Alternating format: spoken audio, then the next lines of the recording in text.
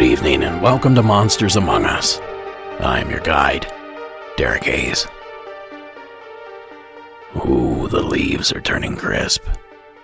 The cool night air lingers just a little longer each day. And if you haven't noticed, the darkness of night, well, it creeps in just a little earlier each evening. And it's in that darkness that we find ourselves this evening. A lightless landscape, littered with stories of ghosts, ghouls, and glowing lights in the woods. And of course of monsters and madmen. And even a Maryland mountain lion. So here to kick us off this evening is Dakota from the Old Line State. Hey Derek, this is Dakota calling from Pasadena, Maryland. And I'm just calling about a weird encounter I had a couple nights ago with what is technically a cryptid. It was around 1 a.m, and I found a ladybug in my room. And being the animal lover I am, I picked it up and I carried it to my back porch to let it go. And I guess I'll preface this by saying recently, my neighborhood in particular has been having problems with coyotes. More and more people are seeing coyotes, and it's in the middle of the suburbs, so it worries people. And I'm not sure what's causing it, but it seems like more and more wild animals are coming into this suburb. But anyway, I step out onto my back porch with this ladybug, and the first thing I hear distinctly was the scream of a mountain lion. Mountain lions are supposed to be extinct in Maryland. I've heard Black Panther reports, I've even heard reports of mountain lions, but it is not a recognized species here. It was close enough to where I could feel it in my chest. It shook me, and I turned right around and went right back to my room. I was not going to investigate any further. I hope whatever I heard, I hope I'm mistaken, but I've spent a lot of time in the woods, and I know just about any call out there in North America, and I'm 99.9% sure I heard a puma screeching in my suburban neighborhood. And that's all. It's not as out there as a lot of the calls you get, but I still think it's definitely creepy. Anyway, thanks for the show. Thanks, Dakota. Now, any longtime listener can tell you that this isn't the first time we've discussed these mysterious felines, possibly prowling the foothills of Maryland. In fact, on Season 10, Episode 14, we discussed Mark's Call, a strange experience on the Virginia-Maryland state line, an experience I somehow spun to include these mysterious cats. In fact, in the discussion of that call, I even shared the following clip of terrifying local news coverage. WJZ is following some breaking news. A mountain lion sighting is reported in Prince George's County this afternoon. Police are on the scene now searching the area. Apparently a citizen was walking in Greenbelt Park when they spotted what looked like a mountain lion and reported it to police. They say the animal did not appear aggressive and was just walking in the park. The park is closed as a precaution, and visitors in the area are told to shelter in place. Now that clip was courtesy of WJZ, CBS News 13 out of Baltimore. And this one is particularly spooky because officials felt the need to close down the park, so it's hard to imagine that they didn't take the reports seriously. Then, not long after that initial report, WJZ updated their story. Well, it turns out a mountain lion reported in Prince George's County was likely a coyote. Park police say someone reported seeing what looked like a mountain lion at Greenbelt Park. That person says the animal did not appear aggressive. The park is closed as a precaution, and people in that area were told to shelter in place. Officers are now trying to find the animal. They say they found tracks that indicate it was a coyote. Well, I guess that sort of burst some bubbles, didn't it? And it seems to be quite the response for a single coyote. But then again, back east, they treat animal encounters a lot different than we do here in the West. For example, Griffith Park in Los Angeles is home to several mountain lions. Confirmed. One of them's even famous. Shout out to P22. But that certainly doesn't stop folks from running up and down the steep slopes in workout garb at all hours of the day and night. Could you imagine them closing that trail, or any other out here, because a civilian saw a mountain lion?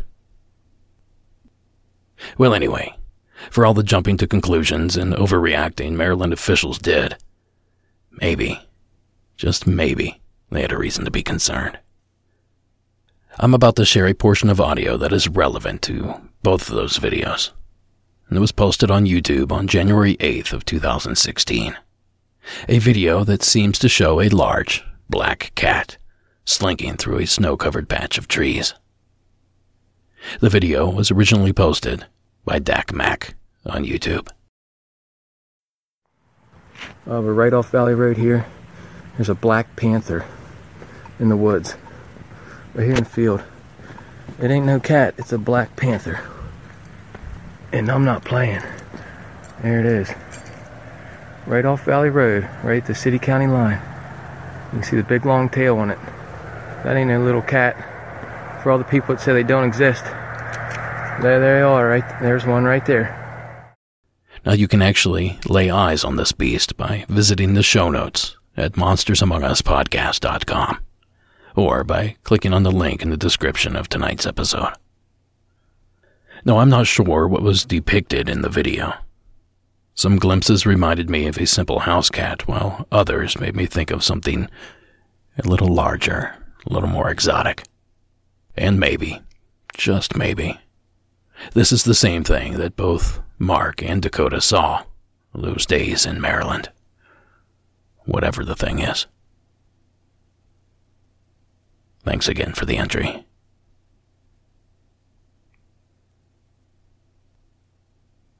Now, before we move on to tonight's next call, if you have a story you think would be perfect for Monsters Among Us, simply call the hotline at 1-888-608-NIGHT. That's 1-888-608-6444. Or visit the website at monstersamonguspodcast.com for more submission options. Now, next up, we venture back to the state of Arkansas, where Jennifer has a ghost story waiting for us. Hi, this is Jennifer from Arkansas, and I just started listening to your podcast a couple weeks ago. I love it, been binging it. I have a couple of strange stories. Growing up, I lived in a very rural area of southern Arkansas, and my home was surrounded by woods. You couldn't see any roads or anything like that. Well, my aunt, who's now passed, she could sense things in our home, around our home. I didn't know until I was older the things that she saw, because my mother didn't tell me. Obviously, she didn't want to scare me, but my aunt said once that she saw a woman in our hallway who was in all white and had a badly burnt face. And what's funny is I never actually saw a full-bodied apparition like that, but I would see flashes of white, like a white dress, go by my windows outside. And once my mother saw a little girl in white that she said looked exactly like me when I was around 5. And this was when I was much older, so she couldn't have mistaken it for me because I was a teenager at the time. But she said she looked exactly like me, except I have really dark brown eyes and this child had blue eyes. So, my brother and I would come home and find drawers in the kitchen and doors, cabinet doors, all wide open. We didn't hear anything, see anything. We had a few things like just fly off of high shelves that, just like flew off, like someone threw them off. So that was weird too. But the weirdest and I guess scariest thing that ever happened in my house was I grew up in a very religious home, and my mother had been going through some struggles. My aunt passed suddenly at a, relatively young age, and it wasn't expected, and they were very, very close. So, it was hard on everyone, and my mother was grieving a lot. So my dad and some other people from our church just all gathered to have prayer. And my best friend was with me. And to our back was a staircase that went to my upstairs room. And at the same time, we're praying over my mother. And my friend and I at the same time, it was like a jolt of like lightning in your brain. And you just felt something. You felt hate. It was pure, unadulterated, I hate you. Why are you doing this? In my brain. And it shocked me. And I saw in my mind's eye just this black cloud with this horrible, evil, sneering face kind of like crawling up the stairs. And I just knew as soon as I turned to look that I was going to see that, but I was compelled to look. And I look behind me, and I see just a flash of a shadow, and it's gone. My best friend, who's also very kind of spiritual, I just said, "Did you feel that?" And she just said, "Mm-hmm." And that was it. And it was gone. And that was probably the scariest thing that ever happened in the house. But anyway, thanks for listening to my submission. Hope it gets aired. Hope you can use it. Love the show. You're doing great. Thanks a lot. Bye-bye. Thank you, Jennifer. Now, it sounds like there is a lot of activity packed into a small space out that way. And it was just last week that we proposed that the Crescent Hotel in Eureka Springs, Arkansas, might just be the most haunted hotel in America. But if you're wondering where the state stacks up to the other 49 in regards to being most haunted, I dug up this Forbes magazine article in which they count down the top 10 most haunted states based on data accumulated from the website Ghosts of America. Their order is as follows, beginning with number 10. Virginia, New York, Oklahoma, Pennsylvania, Indiana, Illinois, Michigan, Ohio, California, and number 1 is Texas. Now, perhaps you're surprised to see that Arkansas was not listed. Or perhaps you see these statistics the same way I do. You see, you need 2 things for a ghost sighting: a ghost and a person to see it. And this list is essentially a glorified popularity contest. 8 of these top 10 states, coincidentally, also fall in the top 12 of the most populated states in the country. Remember, you need witnesses to constitute paranormal activity. And each of these states have plenty of those. I tried and failed to find a list based on reports per capita. Somebody should probably slap that thing together. Anyway, thank you, Jennifer, for reminding us that Arkansas deserves its 15 minutes of paranormal fame. Now, next up, we've entered to another state that probably should have been on that list: Florida. Yes, I'd just like to share this story. It's kind of haunted me most of my life. I'm 42 now. I grew up in Bradenton, Florida. I lived just down the street from the marina there. When I was in between 5th and 6th grade, my mother and I had a really large fight. There's a lot of turmoil, with the kid in his teens, single parents, really low income. It was pretty messy as a kid life. My mom and I had this really, really yelling match. Just really fierce. I can't describe, you could feel the anger left after she left. And she did. She took off, and I was sitting there just watching television, just steaming, just mad.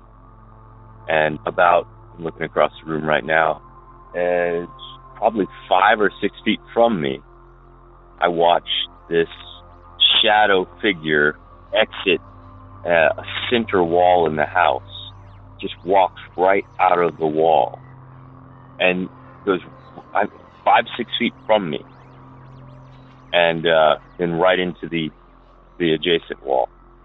And I don't use drugs, never did. don't drink. You absolutely have to understand that this was real. It wasn't something I imagined. It happened fast, but it happened slow enough to where I could blink. And I remember trying to, because I was aware that my brain can play tricks on me. I'm not a fool. I understand that, yes, you can have such things as optical illusions. There are certain things that the human brain can do to us that would trick us. And so I was aware of that even then, and I closed my eyes, opened them, and it was absolutely real. It looked like a male. It was a dark consistency. It wasn't like an apparition. It was very much solid form, even though you could kind of see through it. I don't know how to describe that any better than that, but it was absolutely real. It absolutely felt like a male presence. It did not come at me. It walked right past me. It didn't even acknowledge my existence. It was the strangest thing. It didn't even care that I was there. So that's my story. It's absolutely true. I've taught high school, and I like to ask around Halloween my students if they've had stories. And I think they think sometimes when I share that story that I'm making it up. It's absolutely real. I wasn't making it up. It's confused me for most of my life. I didn't see how it's possible then, and I don't see how it's possible now. Thank you. Thank you, caller. That's the thing about these creepy entities. You never know when they're going to show up. And unlike your traditional ghosts, these things don't seem to be tied to any one location or legend. And I suppose that makes them even creepier, and lends to the belief that they were never human to begin with, which I can't speak for you, but to me is a terrifying concept. Thanks again, caller. Now, I can't recall hearing about shadow entities appearing from solid walls, but I'll certainly keep my ears open. Okay, like last week, I'll do my best to keep these announcements as quick as I possibly can. Be a lamb. Join us over on Patreon at patreon.com/Monsters Among Us podcast. Over there, you can get 50-plus bonus episodes and much more each month, all for the low, low price of $4 a month. And if that's not your favorite cookie, why not maybe grab some merchandise from our shop at monstersamongus.com/shop. We have shirts, hats, patches, bags, pins, posters, and much, much more. And you also have until October 2nd, 2021 to pre-order a Monsters Among Us hoodie. Again, that's monstersamongus.com/shop. And real quick, don't forget that the posters come autographed by me, myself, and I. And a portion of each sale is donated to the Navajo Water Project, a nonprofit aimed at bringing running water to every household in North America, beginning with our friends at the Navajo Nation. Well, that was fairly quick. So now, how about a little brush with death? The following was submitted by Leanne from the state of South Carolina. Hi, Derek. My name is Leanne. I am from South Carolina. I've recently discovered your podcast, and I have kind of started at the beginning and have been working my way forward and really enjoy it. I wanted to share a story that happened when I was quite young. I would say it was the late 80s because I was 5. Little backstory. Lived in an area where my grandparents were next door. I had a very young family, so my great-grandparents were still alive. And my great-grandpa was coming over that particular day to pick me up to spend the night. Well, he got there and kind of chatted with my parents a little bit and then said, I just don't think tonight's a good night to spend the night. So he didn't let me come over. And, being a kid, I threw a fit and I cried. Well, he left, and on his way home, he was hit and killed by a drunk driver. He was hit on the passenger side, where I would have been sitting, because back then, kids didn't sit in car seats, and we sat in the front seat, and what we did.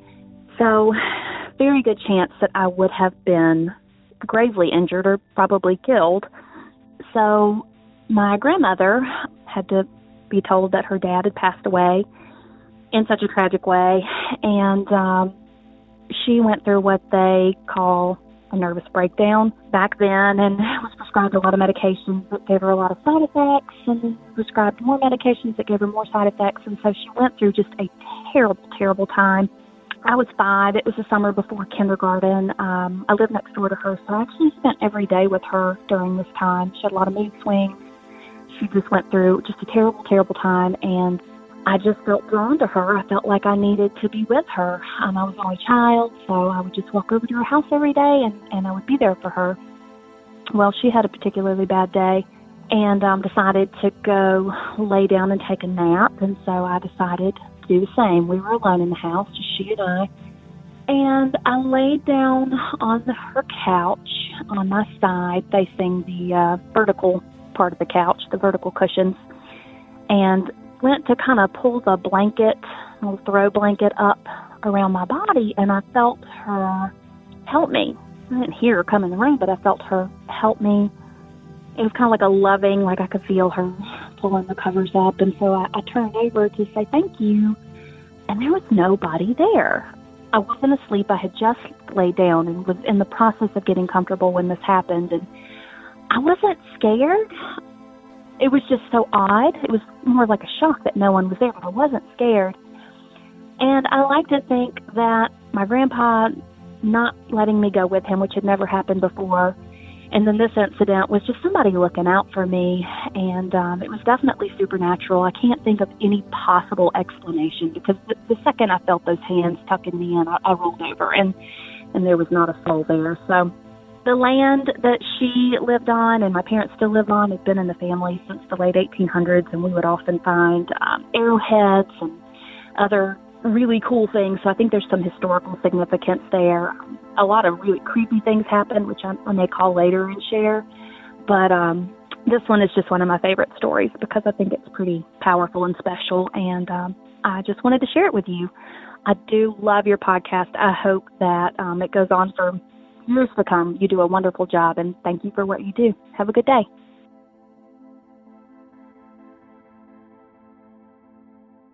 Thank you, Leanne.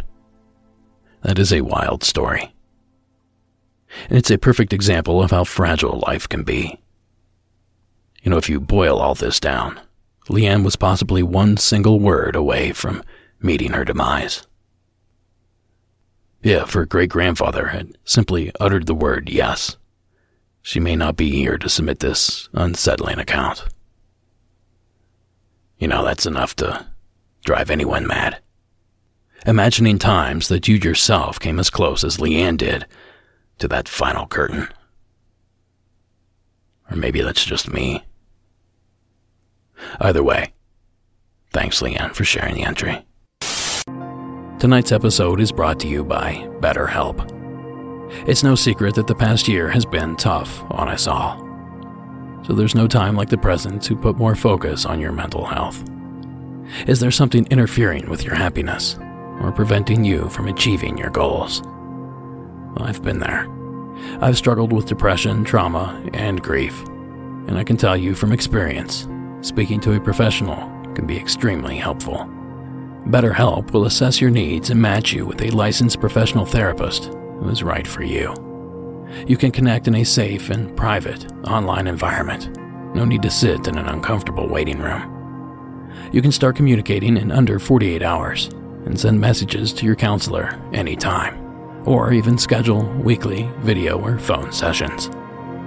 Now keep in mind, BetterHelp is not a crisis line and is not self-help, but instead you will find counselors who specialize in depression, stress, anxiety, relationships, sleeping, family conflicts, grief, and LGBTQ+ matters, and so much more. Now BetterHelp is available worldwide and at a more affordable price than the traditional offline counseling, and financial aid is also available. So join over 1 million people who have taken charge of their mental health. And as a Monsters Among Us listener, you'll get 10% off your first month by visiting our sponsor at betterhelp.com/Monsters Among Us. That is BetterHelp, HELP.com/Monsters Among Us. Now, as always, supporting our sponsors supports the show. So thank you for listening. And back to the spooky stuff. Now, have you ever been traveling and found yourself in a location that just didn't feel right? Well, Nate from Florida had that exact same experience. Hi, Derek. It's Nate from Orlando. My story takes place in Copenhagen, Denmark, which I know to be a very haunted city. My wife and I were kind of doing some traveling around Scandinavia, and when we got to Copenhagen, we stayed in a hotel called the Hotel Bethel. It's an old sailor's church that is now a hotel. The building's really old. The hallways were very creaky, very loud, echoey. You could hear your neighbors in the other rooms coming in and out of the stairs. And they had motion sensor lights in the hallway. So we're there in June, and it's very hot. We did not expect it to be as hot as it was for summer in Scandinavia. And I was having trouble sleeping one night. And I'm laying on the side of the bed facing the door. And I notice that the light flicks on in the hallway, but I can't hear anybody. I haven't heard my neighbors, nobody. So I notice that's weird, motion light going on, no sounds, whatever. I kind of just lay there on my side and continue watching the door. Now there's about an inch gap at the bottom of the door letting the light in. It was then that I would say this is probably around by about midnight, 12:30, somewhere in there. I notice the shadow of two footsteps, as if somebody were to walk directly up to the door and stand there. No knocking, no nothing. Still, again, light is on, no creaking, absolutely nothing. I woke up my wife.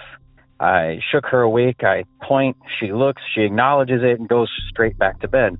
And I didn't think anything of it. After a little while, the light goes off. I didn't see the feet or anything. The next night, again, having trouble sleeping, light flickers on. I can see the feet by the door. Again, probably this one's a little later, maybe 1 a.m., 1:30, but it freaked me out. I ended up asking the hotel clerk on our way out if this place was known to be haunted. She didn't know of anything. I've tried to Google it, but yeah, it was just a weird experience. Again, didn't really have any direct contact, never saw any people, but just those shadowy feet underneath the gap of that door was one of the weirdest experiences I've had. Thank you for the show, and you have a great night. And you can add that example for reasons I dislike staying at hotels. Too much coming and going by both the living and apparently the dead. Now, I wish I could add more here, but Nate is absolutely correct. There's virtually no information out there about the Hotel Bethel and any ties it has to the supernatural. So maybe one of our many listeners in Denmark can help shine some light on that little mystery. Until then, thanks again, Nate, for sharing. I actually think shedding light is the problem for this next caller. So please welcome Jensen from, you guessed it, Arkansas.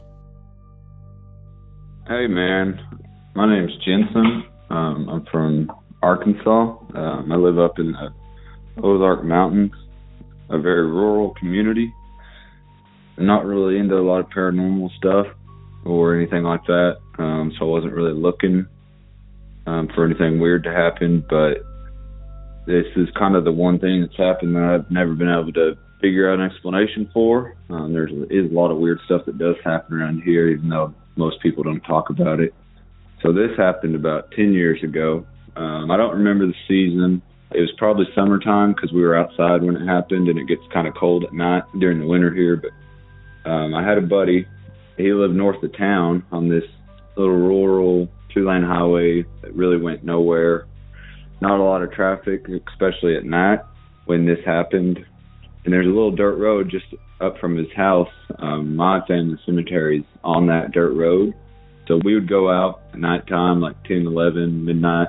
And at the corner of that dirt road and the highway, we kind of had like a fort thing built out in the woods. And we just kind of go hang out up there.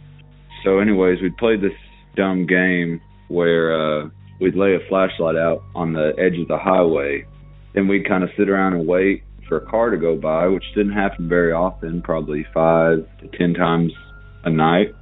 And when a car went by, if we saw them slowing down or hit the brakes or try to pull into the next driveway to when they'd see the flashlight that we'd laid on the ground, we would run out and get the flashlight and turn it off and go hide in the woods right by the road. And then wait for them to come back and I guess just listen, see if they'd pull over, just kind of, we just thought it was funny. It's a pretty stupid game, but it would entertain us for hours and hours, and we did that a lot growing up as teenagers.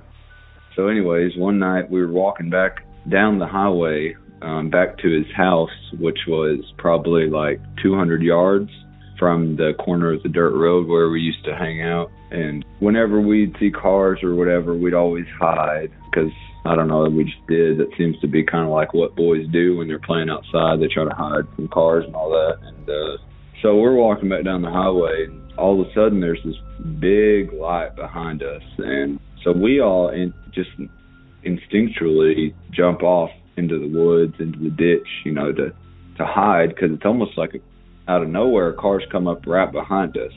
Maybe like 100 foot behind us is how close that light was. But no car passed, obviously, because it wasn't a car, and we would have heard a car coming. It wasn't a flashlight, or, it wasn't someone sneaking up on us and shining a light at us, because the light was like a glow. It wasn't like a beam of light, like a headlight or a flashlight. So I didn't see the source of the light. It all happened real fast. I remember the light was behind us. I don't know if I'd said that, but I remember kind of looking over my left shoulder, but I didn't turn around all the way. But I remember kind of seeing in my peripherals that all the trees on the side of the road, all the big oak trees and all the timber, the light was way up on them too, kind of like a big fire would be, something like that. It was glowing all around us almost. But the source of it, I could tell, was behind us. And it lasted maybe 5 seconds, as best I recall. It was 10 years ago now. And then it kind of just disappeared as quickly as it came. So we all got out of the ditch and kind of looked at each other and then ran back to his house. We were definitely scared. We sat there on his porch for a couple hours and kind of talked about what it could have been and couldn't have been, and we never really got a good what it could have been. So I was just calling in to see if someone else had something happen like that, or if you could tell me, I've heard a story like this or whatever. But anyways, I called my buddies a couple days ago because it's been on my mind a lot lately, and just to ask them and make sure I hadn't fabricated some big lie up in my head over these years, or whatever. And they were all like, yeah, I don't know what it was still, and I still think about it sometimes. And so I don't really have a good explanation, but I'd like one. I'm kind of worried that maybe the explanation is something I wouldn't necessarily like, but yeah, appreciate it, man. Thank you, sir. We used to shoot bottle rockets out in front of cars as they drove past. We'd hide in the weeds beyond the bank. We were never close enough to hit them. But, truth be told, we were probably not close enough to get the reaction we wanted either. No one ever seemed to hit their brakes, from what I recall. Anyway, you guys know me. I typically like to explain one mystery with another. But today, I'm going to answer one mystery with another call. So check out Stephen's entry from Bordering, Texas. Yo, what's up, Derek? This is Stephen from Lubbock, Texas. My story happened back in 2008, probably about May or June. I'm not too sure. Probably May, right before school ended, because I was a sophomore at the time. I was hanging out with my buddy D. So me and D were hanging out at his house. It's a Friday. His parents go out of town, and they would always hide the truck keys from us because we didn't have a driver's license or anything at the time. But naturally, we found it and took it for a joyride, took the truck for a joyride, and we pick up my girlfriend at the time. we're cruising around, hanging out. We had to take her back pretty early before the sun had set, and we drop her off. And like I said, the sun hadn't set yet. It's like dusk. It's setting. There's still some time, still a little bit of light out. And we're driving down the residential roads back to the main street. And we're driving. I'm not paying attention much. I think I'm probably sending out a text message. And I felt the truck stop, so I look up. And I just see this bright, incredibly bright purple light shining down from the sky in front of us. And I'm immediately like, "Hey, do you see that?" And he's like, "Yeah. What is that?" Neither of us know. And at the time, I don't know why, neither of us looked up. Like, we could have stuck our head out the window or looked out the front window, the windshield, but none of us thought to do that. And then the light starts coming towards us, and it engulfs the truck. And I can't see anything. I can't see anything in front of me. I can't see out the windshield. I can't see my friend D. All I can see is purple. And then next thing I know, we're down the street, past the stop sign that was in front of us, parked in the middle of the road there, and it's already dark, like the sun had already set. And both of us, not freaked out, but like, whoa, what was that? It wasn't scary or anything. I don't know if it was like a UFO per se or anything, but maybe. We also thought maybe it was like a military craft, but there isn't really anything. Not that we know of. There's not a military base around here. There used to be a Reese Air Force Base, but that's been shut down forever, and it's been completely converted into a junior college. So we don't know. We're like almost 30 now, and we talked about it recently, and we both remember the same thing, that purple light. But yeah, that's my story. I'm not too sure what happened, but yeah, man, appreciate your time. Love the podcast. I'm addicted. Got addicted from my Patreon brother showing me. I'll probably call back. My family has a bunch of crazy stuff that's happened to them. All right, man. Thanks. Take it easy. Thanks, Stephen. Maybe not identical, but eerily similar. And something worth noting, purple isn't a color that I recall being assigned to many UFOs, at least based on past reports. Trust me, I did a Google search. But to be fair, there's a strain of hot pepper called the chili purple UFO, and it looks a little like a radish or a turnip.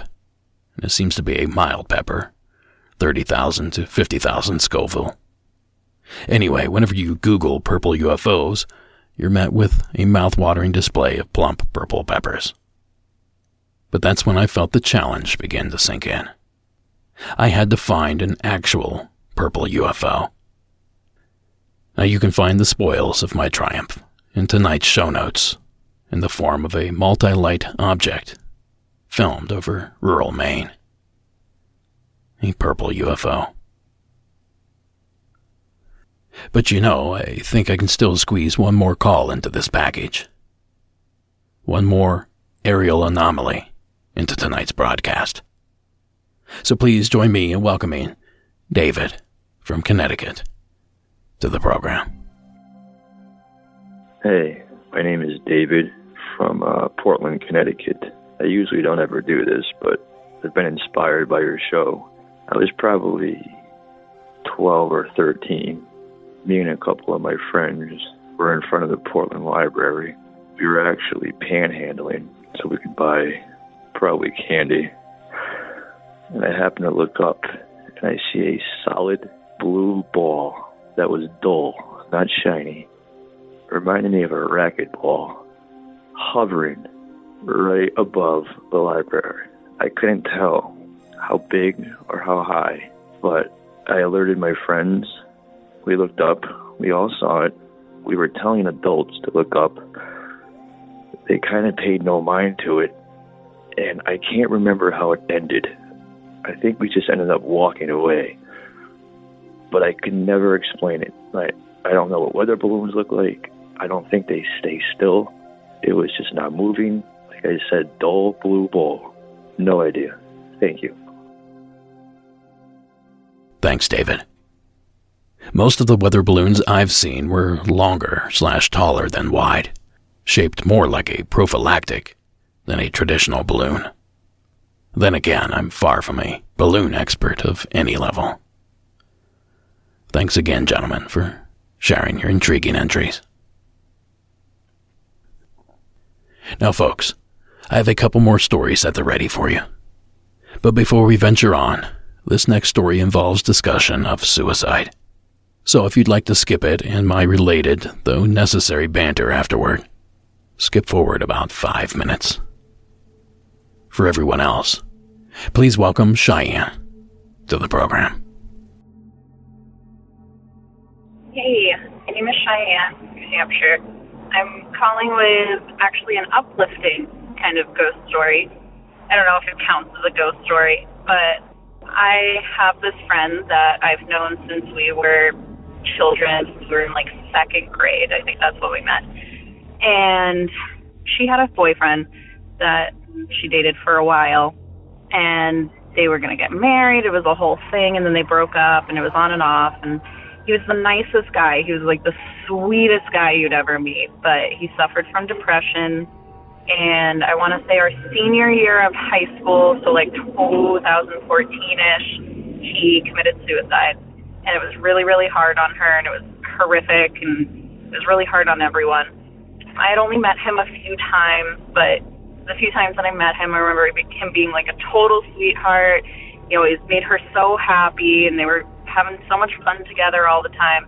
So a couple of years ago, I want to say maybe 2-3 years ago, I was house sitting for my sister while she was away, and I went to bed, everything's normal, I was watching TV, went to sleep, and I woke up in the morning, and I remember, I mean, it was a dream, but I remember waking up and seeing her prior fiance that had killed himself. He was sitting on the bed next to me, and I was like, whoa, hi, what are you doing here?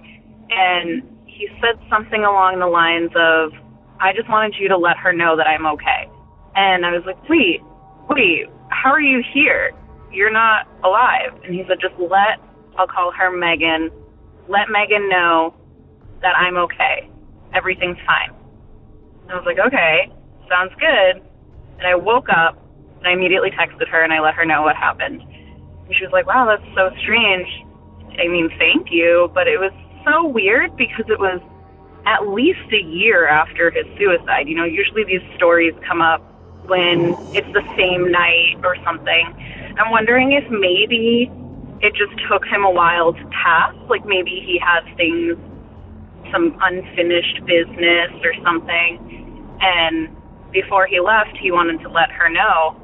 I don't know why he would choose me. Maybe it was just a weird dream, weird, sad, very, very, very vivid dream. But I would like to think that it was actually him coming to visit and to say, like, hey, everything's cool, don't worry about me, tell her to be happy and live her life and that I'm A-okay. I don't know, it was kind of uplifting and sweet, and I let her know, and both kind of were emotional about it, but I remember he had these beautiful crystal blue eyes, and in my dream, he had those beautiful crystal blue eyes, and I was like, this is the weirdest, how are you here? So that's my story. It's kind of nice and uplifting, and it was sweet. It was different, but it was sweet. All right, you're doing a great job with the podcast. I'll call back with more adventures, stories, and whatnot. All right, thanks, bye. Thank you, Cheyenne. You know, having had my own similar surreal dream, I can empathize with your confusion. Some of the details just seem too oddly specific to simply be my imagination. And it's incredibly difficult to convince yourself it wasn't a real experience. Because maybe it was. Well, at any rate, I chose to share this call because 4 years ago this week, my brother took his own life. The shocking and tragic loss my family experienced will be just below the surface for us for the rest of our lives. Now, I say none of this for your pity or your thoughts or prayers, though I appreciate the gestures. I share our experience in hopes that it will reach the poor soul out there clinging to whatever they think they have left. So I'm asking that anyone in those shoes dig deep down, make a phone call, contact a friend, ask for help, or at the very least try one of the many social services available to us. Now, I'm certainly not a professional, so I'll refrain from giving mental health advice, but please know the world needs you here.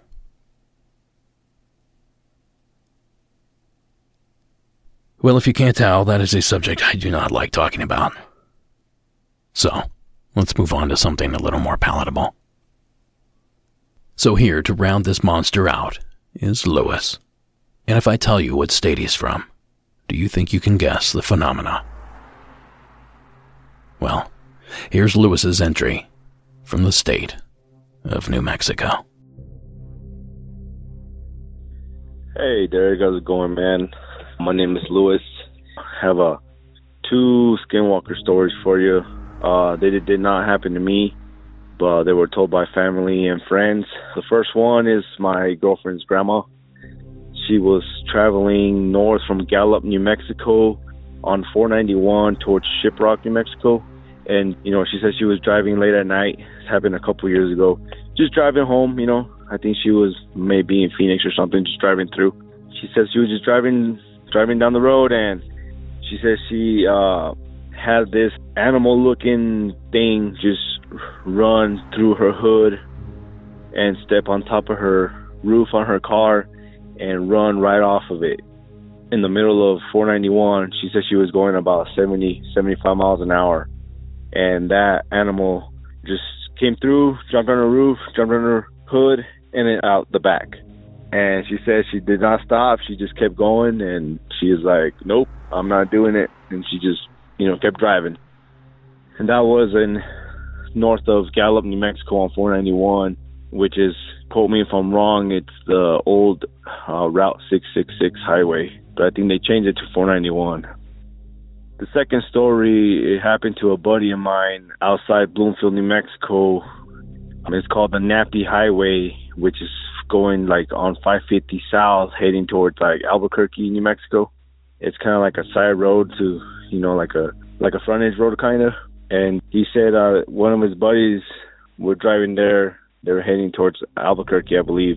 It was getting dark, kind of like right now in the wintertime where, it gets dark around 5 o'clock, the sun starts going down.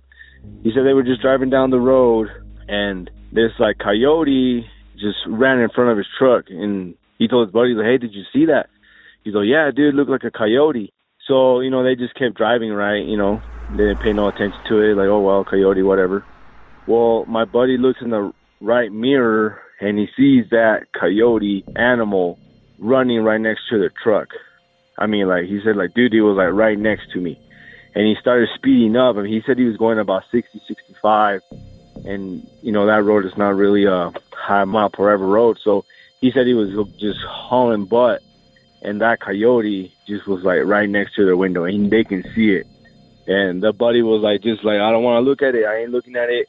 And my buddy was just scared out of his life. He's just, like, going. And then eventually, I guess, the animal just kind of, like, turned off and just ran into the hills or whatever. But there for a second, man, it followed them, like, same speed as the truck down the Nappy Highway, and then just darted off into the friggin' hills. And that happened in, again, northwest New Mexico, San Juan Basin. So thanks, man. Hope you liked the story. Bye. Thanks, Lewis. Okay. Raise your hand if you had Skinwalkers. Come on. I know at least a few of you are lying. Anyway, we meet this creature again. These Skinwalker tales pop up from time to time. And as fascinating as they are, they're also a bit frustrating to discuss, because the legend varies from telling to telling, and it's difficult to know if the person you're getting the information from has any kind of authority on the subject whatsoever. So let's instead focus on another spooky part of Lewis's entry, the mention of the Devil's Highway, U.S. Route 666. That 194-mile stretch of highway sprawling from southwest Colorado into Utah and winding its way to Gallup, New Mexico. That road is infamous for strange and terrifying activity. Truckers speak of phantom passengers, warning them of dangers ahead. Others tell of time-warping mists that set them back hours or move them ahead days. And other travelers speak of a spectral black automobile, a vehicle infamously known as Satan's sedan. In the pitch darkness, some travelers of 666 have claimed to have been harassed by Satan's sedan. Witness accounts are usually quite similar. They describe how, while driving alone down the seemingly endless stretch of desert and the black of night, they suddenly see a set of headlights in their rearview mirror, far off in the distance. As the lonely driver continues forward into the night, they notice the car is gaining ground on them quickly. Some panic at the astonishing speed of the oncoming vehicle and speed up. No matter how fast they go in an attempt to put distance between them and the oncoming vehicle, it continues to gain on them at a supernatural speed. For some, the dark car follows very closely on their bumper, while still others have had the vehicle pass them at incredible speeds. Some travelers have been driven off the road by the car as they veered to avoid collision with it. Witnesses describe this car as an old, dark, black sedan. The demon car has also been witnessed going out of sight by turning a corner or going over a small hill and simply disappearing. The ghostly automobile has been linked to at least 5 deaths, according to Dr. Teicher, an investigator that has logged accidents along the road for over 10 years. Now that segment is property of Things Unknown on YouTube. Then there are these spectral hounds, these red-eyed beasts that are said to belong to the devil and roam the lengths of the road in search of souls to drag to hell. And what is a haunted and or cursed stretch of highway without a lady in white legend? The story goes that a young Native American girl is said to wander the narrow strip that cuts through the southwest desert. Now she looks too young to be walking alone, so as a passerby you stop to see if she needs help. But before you can get your window down to ask, she simply vanishes among the sage and creosote bush, or whatever lives in that area. But you know, it's the name that really draws attention to the road. And according to the Book of Revelations, the number 666 is a symbol that represents the devil, a mark of the beast, if you will. So naturally, a road named after this number gets its fair share of comparisons and reputations. So much so that in 2003, the name of the highway was changed to 491. The following article is some of the only media coverage I could find that covered that road name change. Its number was up. Some people consider 666 a sign of evil, the number of the beast in the New Testament Book of Revelations.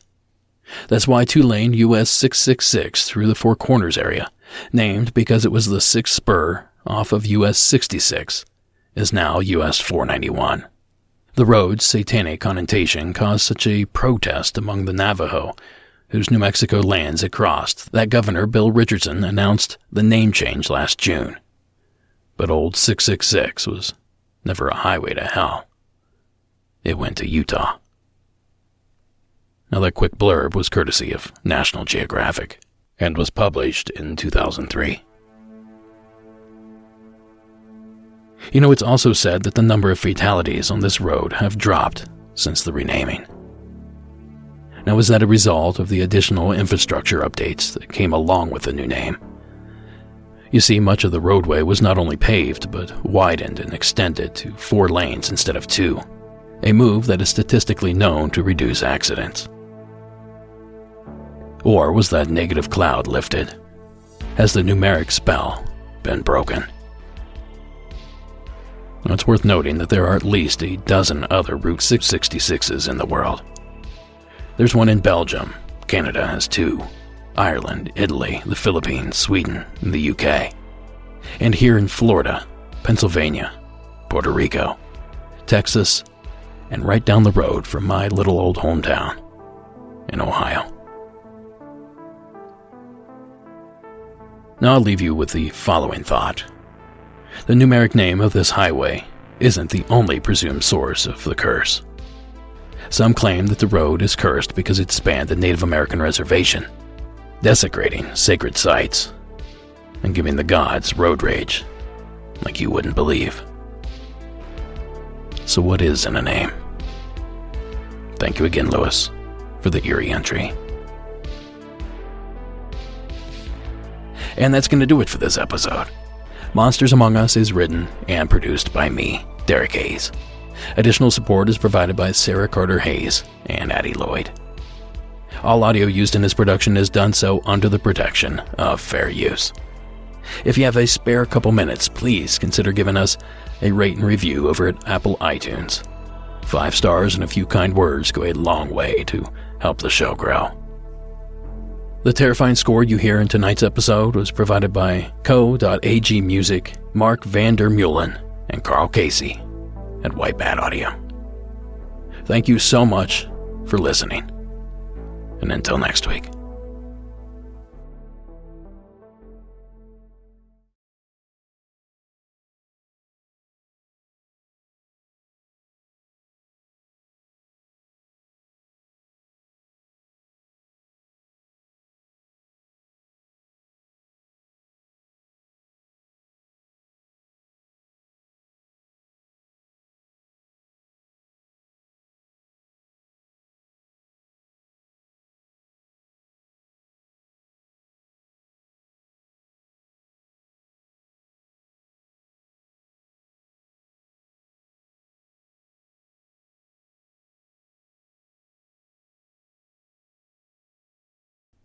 Now, for those that are just finding out, we do a bonus story if you stick around to the end of the broadcast. And tonight's secret story comes to us from Washington State, where Sonia has something quite unusual for us to hear. Hi. My friend actually convinced me to do this because I told her a story and she told me about this podcast. My name is Sonia. This was at the end of August in 2019 near Dugan Falls in Washington. I was camped out. There's a campground right next to the waterfall. And I camped there about a week before, but I slept in my van. Now, I had an urge to get back there, and I came back maybe a week later. And this time I kind of set up my tent without the rain fly so I could look at the trees and the stars above at night when I fell asleep. And I had a great dream. I was having this conversation. It wasn't a verbal one. It was more of a conceptual type of conversation. And I woke up to me laughing, just busting up laughing. I mean, this person in my dream was just making me laugh really hard. And I woke up. And I was looking at these, I think they're sequoias. They're just very, very large trees. And I was looking up at them because I felt some energy from over there. And all of a sudden I got this thought from this same, this person that was talking to me in my dream saying, you're not supposed to see me. And all of a sudden, 2 of the trees right in front of me, these tall sequoias, I believe they're sequoias, they started walking off as if, their legs. And that was it. I was completely awake. And then it took me a while to go back to sleep. I Googled it, can't find anything. It wasn't creepy. I actually felt very welcomed. And there was like a protective kind of energy in that entire area. Yeah, so that's my story. I haven't been able to find anything online, so it makes me kind of think I'm crazy, but thought it was worth a shot. There you go. Yeah, it was end of August 2019 in Dugan Falls, Washington. Yeah. No full moon, though. It's pretty dark. There you have it. Thank you, Sonia. A quick Google search produces several quote-unquote walking tree videos. I've linked to a pair that both showed large trees shimmying back and forth in the distant tree line. Now, these are tall trees, and they seem to be moving quite quickly. But we cannot see the trunks on either of these videos, which leads me to believe there is some massive logging equipment to blame, rather than some woodland monster. But I know that's not why you're here. To see a couple goofy videos of tree moving equipment. You want encounters. Encounters like this one From Lon Strickler and phantomsandmonsters.com. Back in the early 90s, I went with a group to Silver Falls Springs in Oregon. One night after dinner, I went for a stroll to find a clear spot so I can see the stars. After about 20 minutes of sitting quietly and contemplating the sky and stars, a breeze blew through and rustled all the trees and branches around the clearing. As the wind gently shook the trees, something caught my eye in my peripheral. I looked to my right, and there it was. Just for a second or two, I saw what could be best described as a walking tree. Its limbs were long and thin. It could probably touch the ground if it just relaxed its arms down. There didn't seem to be a distinction or separation between the torso and the hip area. The legs looked like a pair of articulated tree trunks with no discernible feet, and it had patches of moss randomly covering its torso and legs, and was about 20 feet in height. It was also holding what could be described as a long, baseball-like club in its right hand going over its shoulder. I saw it take 3 long, deliberate steps in a spot where the clearing met the trees. And what sent a chill down my spine and made me freeze for what seemed like a moment of forever in that second was that it seemed like it turned its head and looked right at me and where I was sitting as it took its 3rd step and re-entered the forest. I just sat there for another 10 minutes feeling frozen in place, going over what I had just saw. I shook that frozen feeling, and I got to my feet and went back to the cabin. And when I think about it, it still haunts me to this day. Now, that story was submitted by Michael, again to Phantoms and Monsters. Now, I'd found a few other brief mentions of Native American legends in the Pacific Northwest, of a race of tree people, protectors of the forest. But honestly, who knows? But look at it this way, Sonia. At least, you're not alone. Thank you for sharing that entry with us. And thank you for sticking around to the end of the program. Have a good night.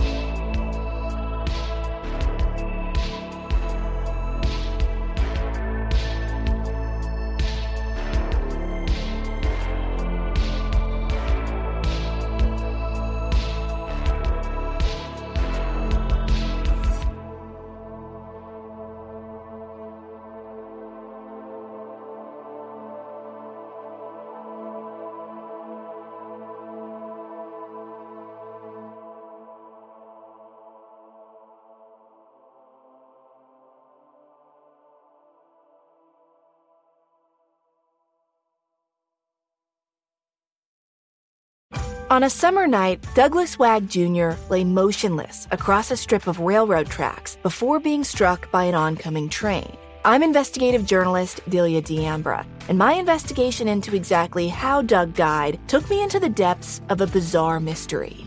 It was really hard to understand what was fact and what wasn't. A mystery that has led me from one suspicious death to another.